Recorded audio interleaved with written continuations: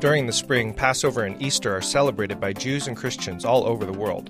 In this episode, Rabbi Ari and Pastor Danielle discuss their practices, traditions, and some reflections on Passover being celebrated and observed by Christians. What meanings and challenges should we consider in that practice? Hogwarts Haggadah, egg-laying miracles, and reset buttons this week on A Rabbi and a Pastor Logged In.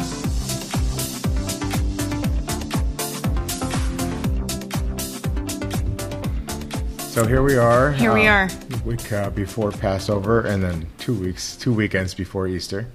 And got to tell you, getting ready for Passover, a lot of cleaning, putting things away, getting stuff ready. And why are you cleaning? Because I want to get rid of all the chametz, all the hummus, all the, what's Hebrew and Yiddish for sour stuff. Or so the leaven, the yeast, yeah, right? Leaven, yeah, the word for leaven is sour, chametz. Anyway, so... and you do that because it's commanded. I do that because I'm into doing that.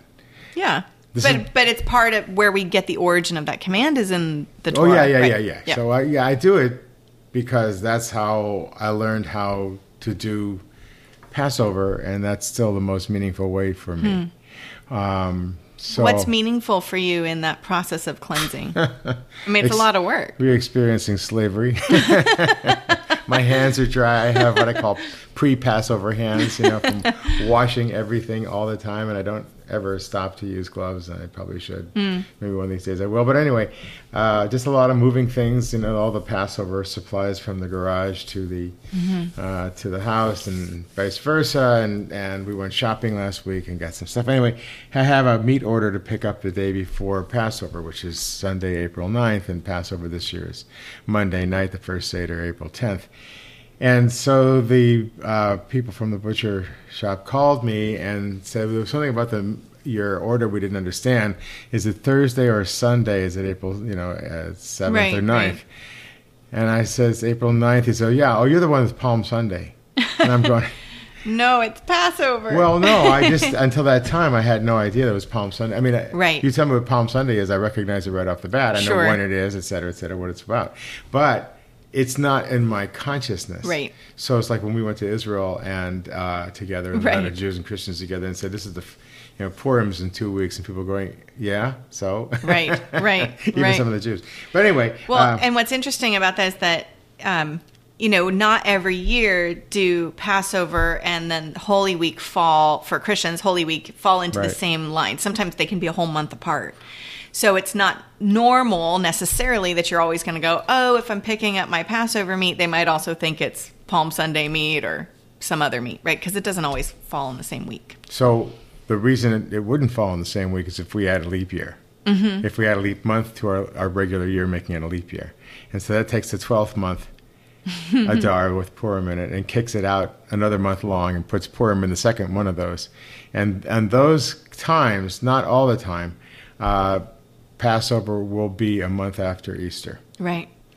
And because Easter is the Sunday after the fall equinox. Yeah, and it's not by a biblical calendar, right? I mean, it's completely by a different calendar, whereas Passover is according to a biblical calendar that's not changing, so... Well, but we do change it because we have to add it rotates between leap and non-leap years, and that's why we get it in there. So it's just kind of funny. But anyway, another thing about getting ready for Passover is that you not only get your house ready, but you get the Seder service ready. And so our first night, we're just having our kids over. Second night, we're having our kids and some friends over. And what we do in our family as a tradition is we all have different Haggadot. We use a different book with the telling of the story. Just for Christians who might be listening, a Seder, what does the word mean? Order. And it's the order of the things you do on the Passover night. While you're having the meal. In which the meal figures. In which the meal figures, right. And then a Haggadah is? Telling. So the Haggadah says, V'hagadah levincha b'yom hahu. You should tell your child on that day, saying how you got out of Egypt. And so Haggadah is the verb for telling, and Haggadah is a word which means the telling.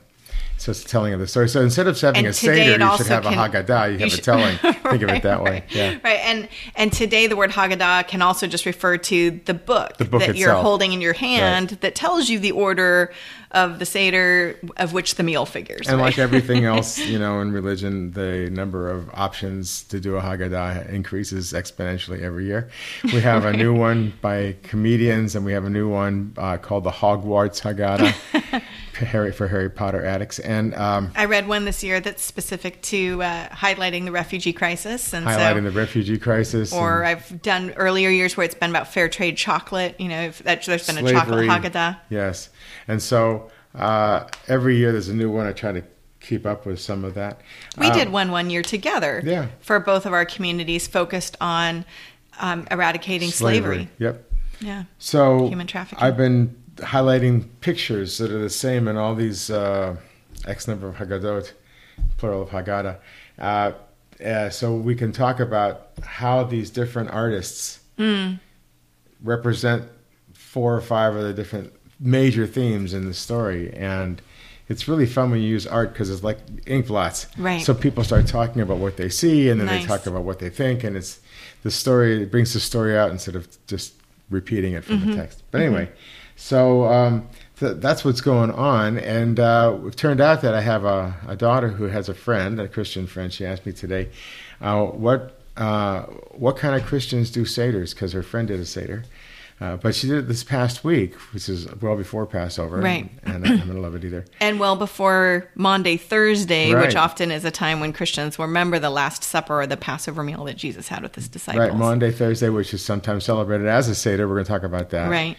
It's kind of funny because Monday and Thursday are Torah reading days. So when I hear Monday, Thursday, what make up your mind? Was it a Monday or was it a Thursday? But anyway,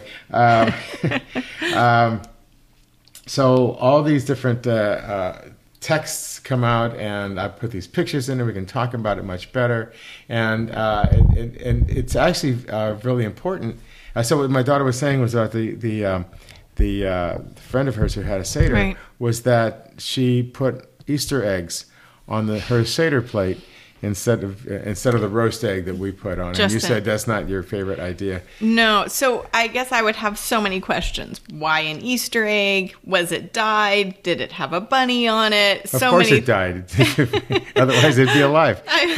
Yeah.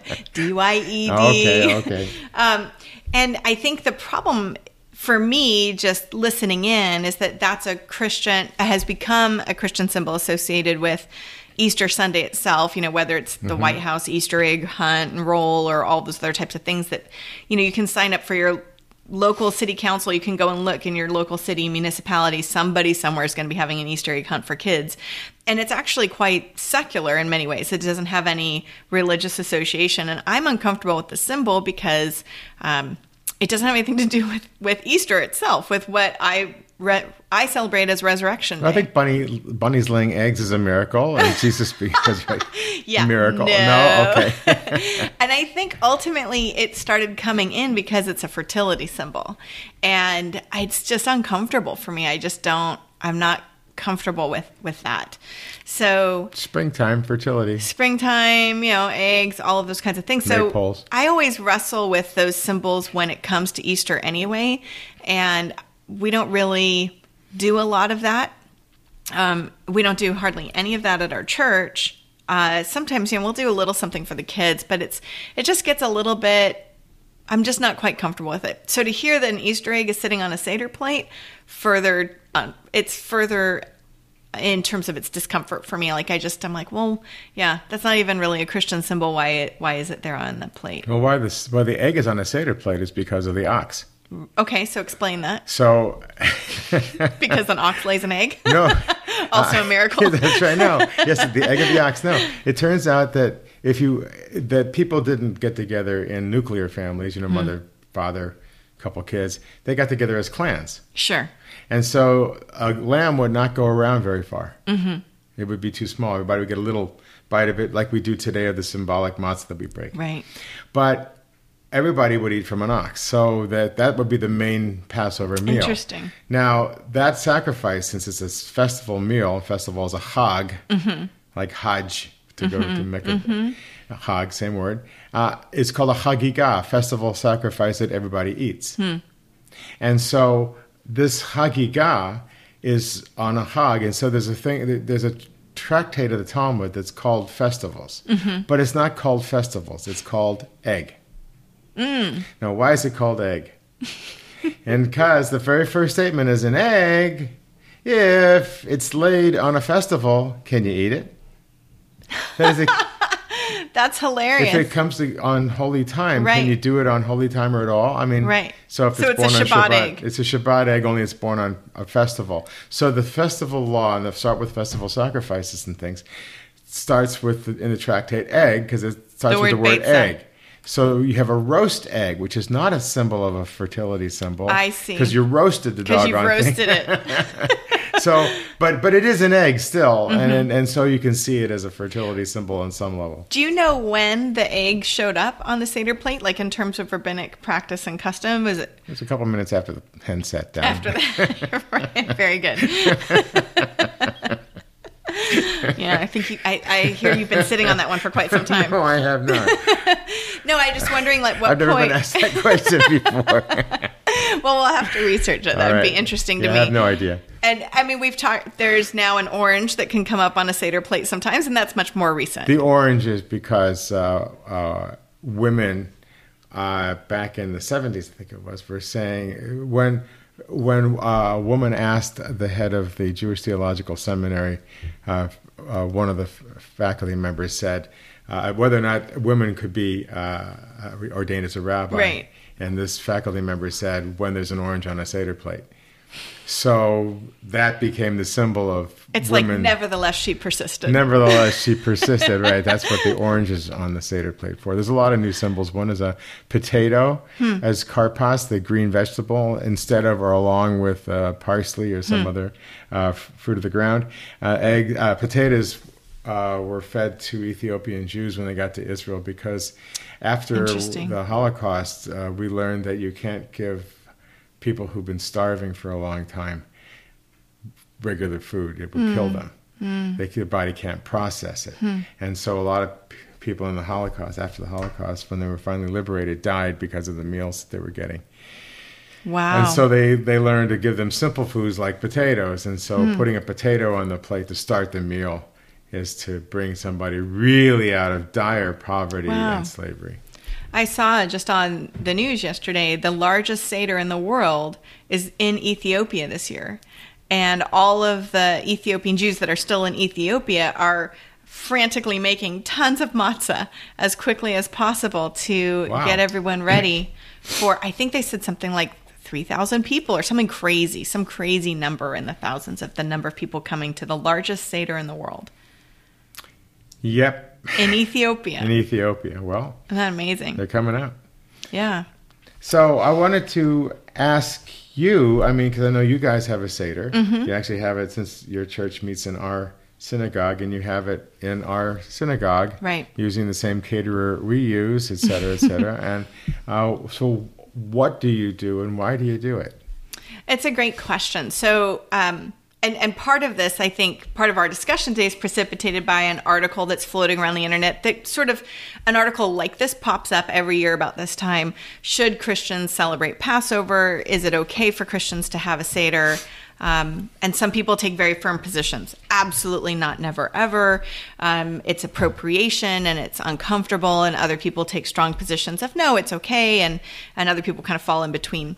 So for us, I think I don't know if we're unique, but our experiences of living in Israel, having spent lots of time there, being in Jewish homes, being in the homes of Christian followers, Christians who are following Jesus actively, but in light of a first century context as much as possible, who live in Israel, they all keep Passover. They all clean their homes. They make sure there's no chametz. They keep it very strictly, my Christian friends who live in Israel, as well as, of course, my Jewish friends. So having been in all of those contexts, Passover became, many years ago, probably 15, 20 years ago, important to me in terms of understanding and in terms of practice. The practice for me personally has to do with what I see in my Gospels and what I see in the Torah. So first of all, I take the Torah seriously. Whether or not there's a lot of other Christians out there that do, I take it seriously. And I take it seriously because I think Jesus does. And I don't think that he supersedes the Torah or replaces the Torah or tells us to stop keeping it. Now, obviously, there are things that both Jews and Christians don't do that are in the Torah because the temple isn't built and there's cultic practices that we aren't part of anymore that are part of all of those types of things. It's not part of daily practice. As a Gentile, non-Jewish follower of Jesus, I feel like there's a blessing in understanding the first century Jewish story of Jesus, the Jewish life of Jesus. And I don't feel the obligation to do those things because I'm not Jewish, but I feel like there's something that I can understand and be enriched by as a result of understanding it. Also, it's not only that Torah says, hey, you should keep this festival and you should do it for all the time and you should tell your kids, which I take those words seriously. It also is that Jesus kept the festival. In Luke chapter 2, we have a story of him getting lost. And it says in verse 41, every year Jesus' parents, went to Jerusalem for the feast of Passover. And when he was 12 years old, they also went up to the feast according to the custom. And after it's over, he kind of gets lost on the way home. And there's this whole other story. But the part at the beginning is every year they go to Jerusalem for the festival of Passover. And so I know that my Messiah, my rabbi, went and celebrated Passover on an annual basis in Jerusalem, and his followers continue to do so as well, it was all initially a Jewish movement. So if I don't understand and appreciate that practice, or at least try to understand it from a theological and academic level, then there's something I'm missing. I'm missing out on part of how Jesus grew up and how he understood his Jewish self, his first century Jewish self. So those are some of the reasons why I personally do it. Also, there's a lot of bad history on the part of Christians, between Christians and Jews over the last 2,000 years. At this time of year. And at this time of year in particular.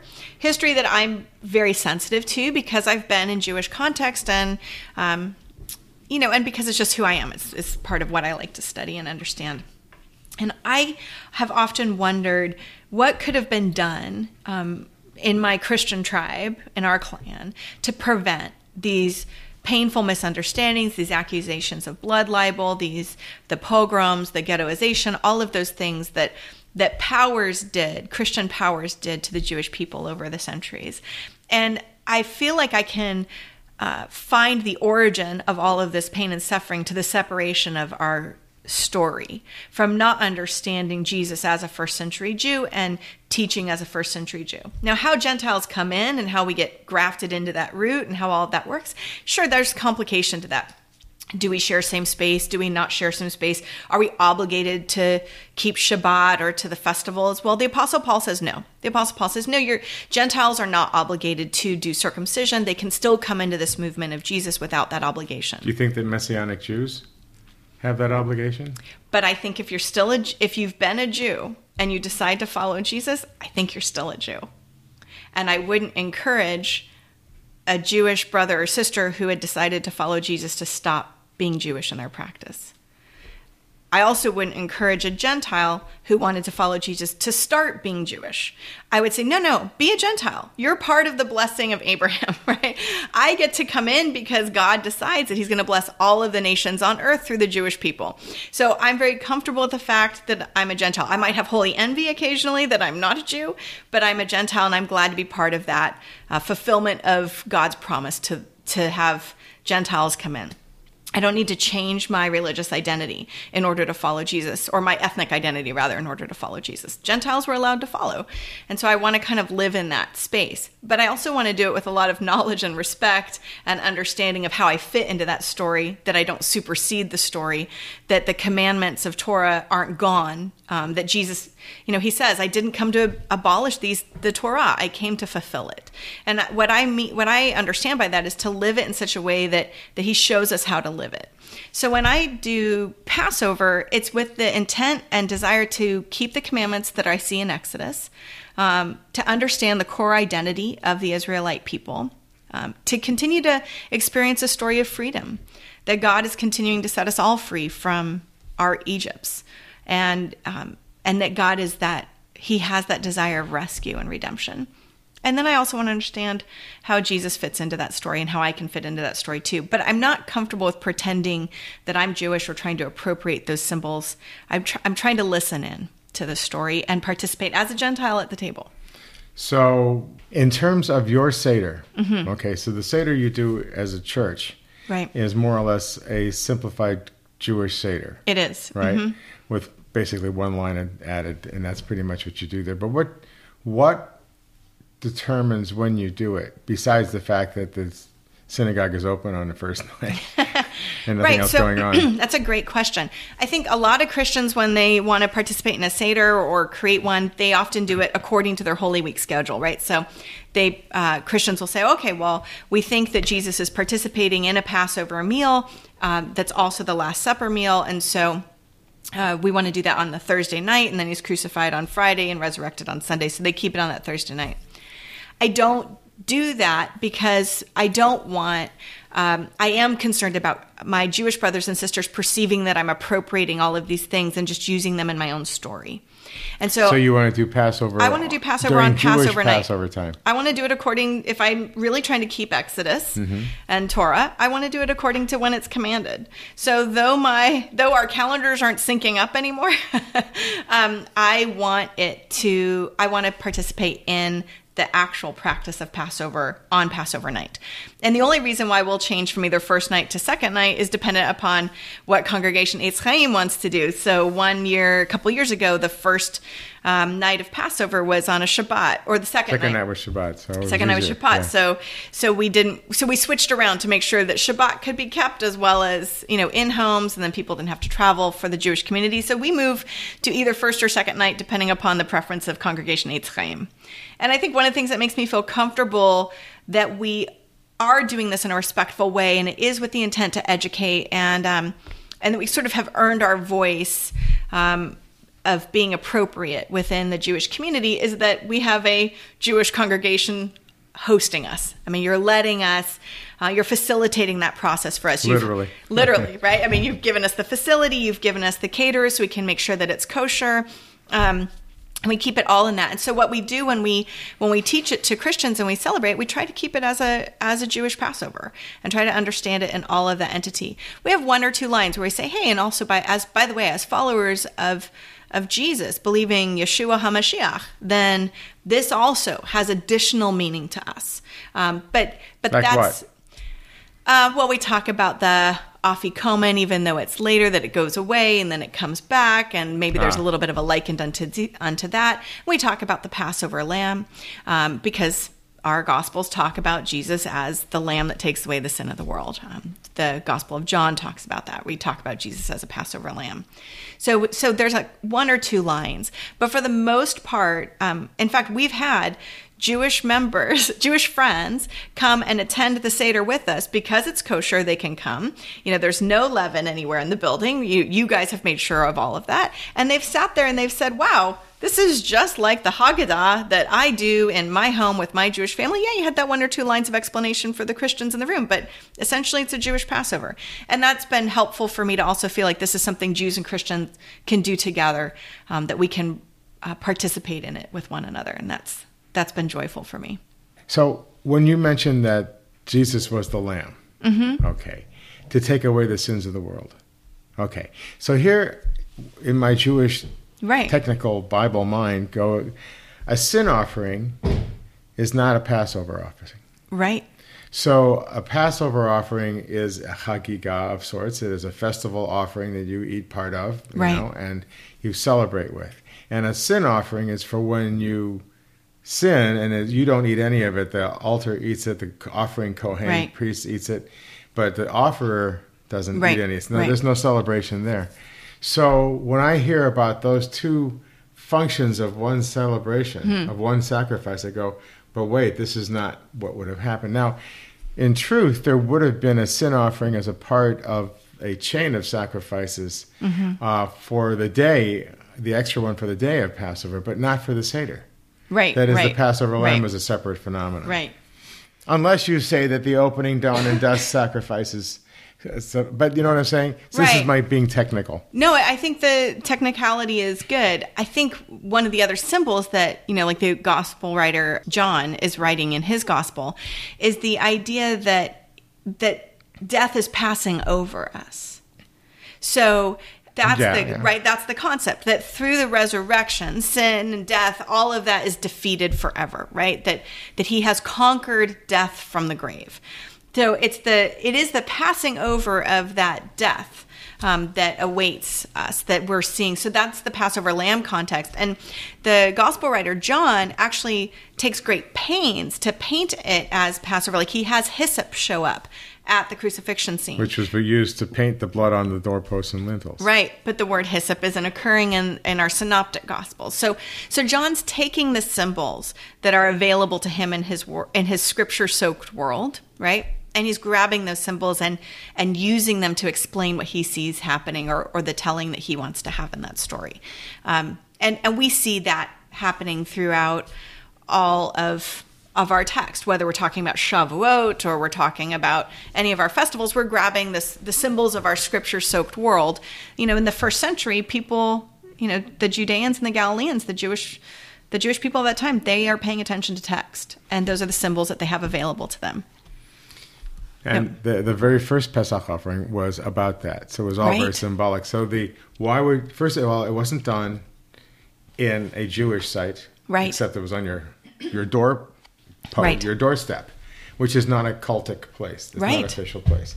It was done by families. It was not done by priesthood. And it's not on an altar. Not on an altar. Yeah. As a matter of fact, what you turn into an altar, afterwards you paint the northeast side of the altar, northwest side of the altar, which is the closest side to the door, to either the tabernacle or the temple.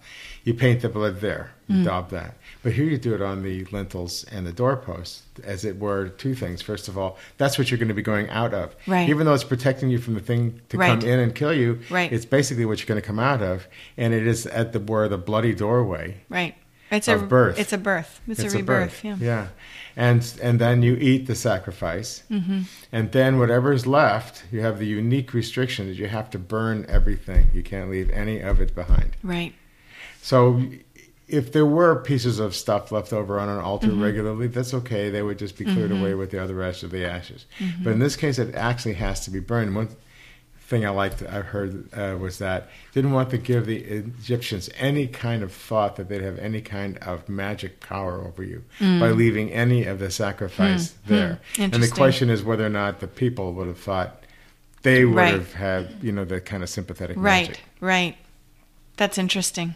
When you talk about the hyssop, it's azov, and azov means ozev, which means to leave, to go away. So you're painting the blood with that's interesting. With the word which means to leave, to go away.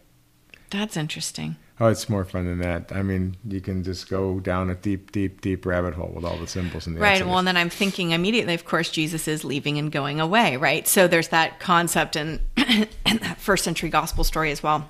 I mean, crucifixion. To think about, and we talked a little bit about, before we started talking today, about the concept of whether or not it was a Seder. The Last Supper was a Seder. And if it was Jesus a Passover sacrifice or not? But what's really different is that inaugural sacrifices are usually different. Interesting. So this was the first sacrifice of the Jewish people. It was in Egypt, on your doorstep, all these different rules that apply to it. And after that, it's all different. Right? Right. Like the inaugural circumcision of Abraham. It doesn't happen anymore to old guys. Now it happens to babies at 8 days. Right? That's right. So all the inaugural types of things. And so to the extent that Jesus factors into Christian thought as being a sacrifice for whatever constellation of purposes, that is part of the unusual transitory nature of the inaugural act of anything. Right. And it's also a nice concept, because I think later on we get to the book of Hebrews in the New Testament, we'll read the author, and that's a very complicated book, and David Stern translates that title as Messianic Jews, right?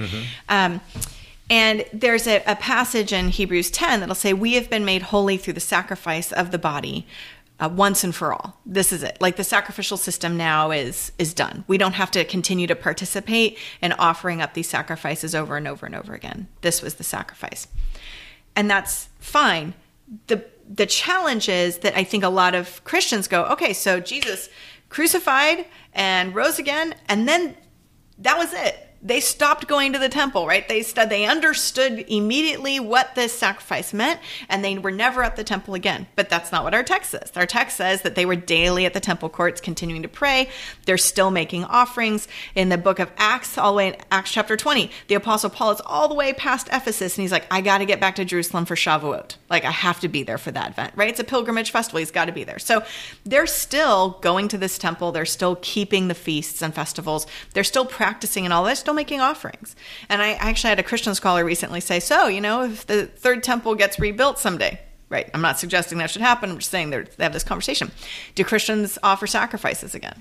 Would Jewish followers of Jesus offer sacrifices again? And then you have that debate. Well, no, of course not, because we have been made holy through the sacrifice of the body once for all. Like, that's it. And he's like, but the first followers did. So how do you wrestle it? I'm not suggesting or advocating any particular position, but when we think of things as like having the ultimate meaning we've now ascribed to it the moment it first happened, then we lose the fact that this is evolutionary in terms of how people are understanding events, how something gets inaugurated, and then ultimately how it gets practiced today.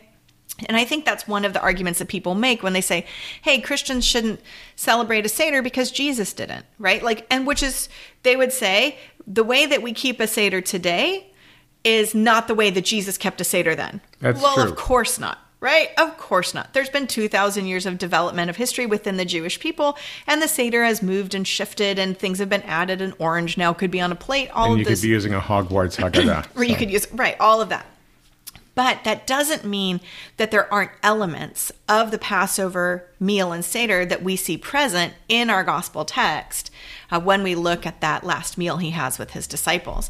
And we have a lot of those elements in there, whether it's taking a cup, whether it's the unleavened bread, whether it's the singing of the hymns, the Hallel is sung. And then it's also later on, he's like, can you keep watch with me, which is the night of watching from Exodus chapter 12, part of keeping vigil because God keeps vigil over the people. So there's several elements within the meal that you could point to and say, these are echoes of what has come to be the Seder today. It's a little bit of a challenge. Do I want to I remember when the Ethiopian Jews first started coming into Israel, they were keeping the Seder as they had read it in the text. It hadn't developed along rabbinic Judaism lines in the same way, right? So a lot of the Ethiopian Jews were actually standing for the Seder meal, like with their tunics cinched up and ready to go with staff in hand, because that's what it says to do, right, in the text.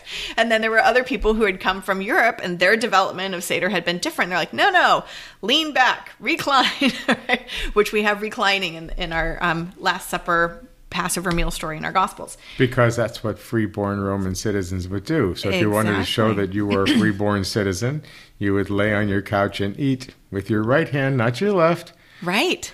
Exactly. And so then you interpret Passover in light of first century Judaism and within Roman oppression. That's right. And I don't think there's any other way to interpret the Passover story in our Gospels apart from understanding Roman oppression.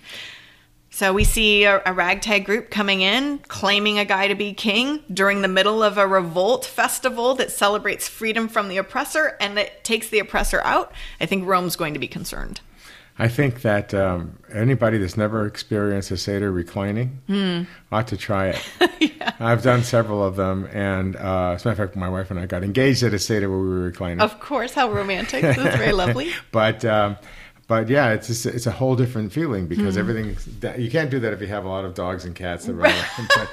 But we didn't at the time. And you put the tables on the ground and you have lots of pillows and you just recline and it's a whole, then you gotta get up on your knees to pass things.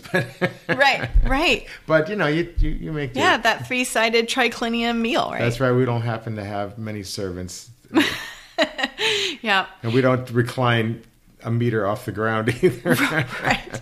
So when we celebrate Passover on Monday night at Congregation Eitz Chaim, we'll have round tables around the edge of the room for all of the adults. But at the center of the room, we make a three-sided triclinium for the kids. And so the kids all get to model for the rest of us adults that don't want to get up and down off the floor anymore, how it is to recline at the table.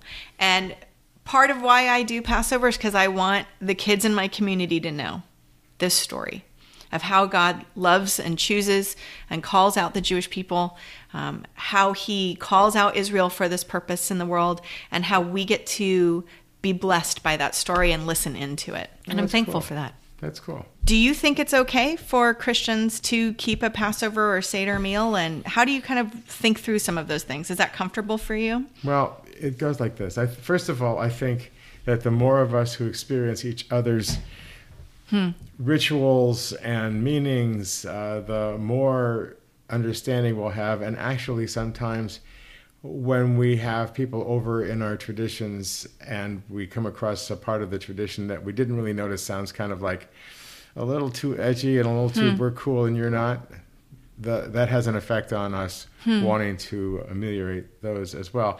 I don't have any problem with Christians wanting to do Seders and doing them in ways that make them Christian. I don't have any problem with that at all, just because for all the reasons you said. I've talked to a lot of Christian clergy who do officiate at communal seders, sometimes with Jews, sometimes for their congregation. I used to do one with the Lutheran pastor at Stanford when we were both on campus, and he would drink the fifth cup and toast the Messiah with it. Interesting. And we had a conversation about that, and people asked me about that and said, what about, don't you, blah, blah, blah, basically.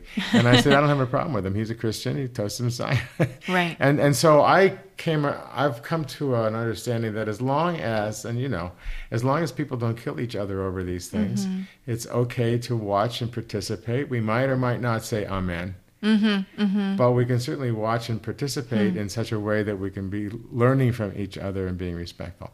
The part of Christians not doing seders that I would say is that there are some people who misappropriate knowingly and unknowingly other people's traditions and ideologies, and then sell them as if they're their own, or sell them as if they're the original correct way to do it. Right. And at that point, it's a problem, because they're basically taking something that we do and making it theirs and selling it as that's the way we should have been doing it. And, they can feel that way because, there are a lot of things that certain Christians feel about how the world has been made better by Christianity. And I understand that. We all like to think that our religion has had a chance to do something better for the world. But at that point, when they tell me that what I'm doing is not me, that's I have a problem with that. Otherwise, I don't have a problem with any Christian doing a Seder in any kind of way. Fifth cup, Easter eggs. No, it's just because, by the way, it says in Exodus 12 that if non-Jews want to observe the Passover, they can. If it's a male, he has to be circumcised. That's only if you're talking about a Passover sacrifice meal. But these are not sacrifices anymore. We don't have a temple. And so I've always found that it's really wonderful to have non-Jews at a Seder, because they feel empowered and unashamed to ask a question. What is that anyway? What does that mean? As long as you got the right, as long as you prime them and say, your questions are kosher, please do. Because they make Jews who feel like they ought to know it, more comfortable asking questions, or at least disagreeing with the answer, because if you don't know what the answer is, you can disagree with it. So having non-Jews at a Seder and having non-whatevers at a whatever is, like I say, is usually a good thing, because if you get out of your echo chamber. You hear things, even if they're not saying anything. Right. You hear how it must be sounding to them. And you go, well, I can probably say that better, or maybe I can lose that. Right. Now, that's a threat to a lot of religions. Sure. I can say that better, or I could lose that. Being aware of the way we sound somewhat exclusionary and elitist, not just Jews, but anybody. Right. And so losing some of that tude, is always a good thing, because it makes us more humane. I think that the challenge comes when we feel like somebody's taken something that's sacred and core to the identity of our faith, and that they are, misappropriating it, right? Like, I can understand why there would be people, Jewish friends of mine, who would be uncomfortable with Christians celebrating a Passover Seder if they were doing it in a way that felt like it was just simply a co-opting of that experience. If somebody, for instance, started saying, hey, every time we're going to have a meal, we're not Christians, and we don't believe in the sacrifice of Jesus, but, and his life and resurrection, but we're going to start doing, this is the body of Christ given for you and the blood of Christ shed for you, and we're going to start using those words to institution at different places, yeah, maybe I might feel like that's not quite exactly how that should go, right? That the Lord's Supper is something that is sacred for a lot of people. So I understand if people are wrestling with that. But what I've always appreciated about you is that you are looking for people to find a way in. You're not trying to keep people out. And I think that's our intention as well. And it matters much more to me, the heart and the intention of the person practicing, than it does whether or not they're actually doing one thing or the other. I do get uncomfortable when I feel like if I feel like people don't actually have a relationship with somebody within the Jewish community where they can start to be invited to the table and learn from that perspective first. So hopefully there'll be just more opportunities to do that. And after our tour we jointly led together, there were a lot of invitations from the Jewish members of our tour to the Christian members of our tour to come to Passover. Once you've seen Purim, you have to see Passover. You have to see Passover. And I'm deeply grateful for those natural relationships that are starting to form. And one last thing, which Please. is that a lot of Jews who don't keep kosher the rest of the year keep something on Passover. They'll refrain from eating certain animals. They'll certainly not eat leavened bread, other types of things. So Passover has that kind of a reset button demographically in the Jewish people, that everybody goes up 1 or 10 steps of seriousness. I think that or happens runs away. in both of our faith communities around this time of year, right? We have the people that all of a sudden decide, okay, it's Lent, so 40 days of preparation before the crucifixion. This will be a great time for me to go on my diet, but I'll use the excuse of giving something up for Lent. It's anything that makes you do the right thing, as long as it doesn't make you kill anybody too. Dayenu, it's a good thing. Thank you so much, Ari.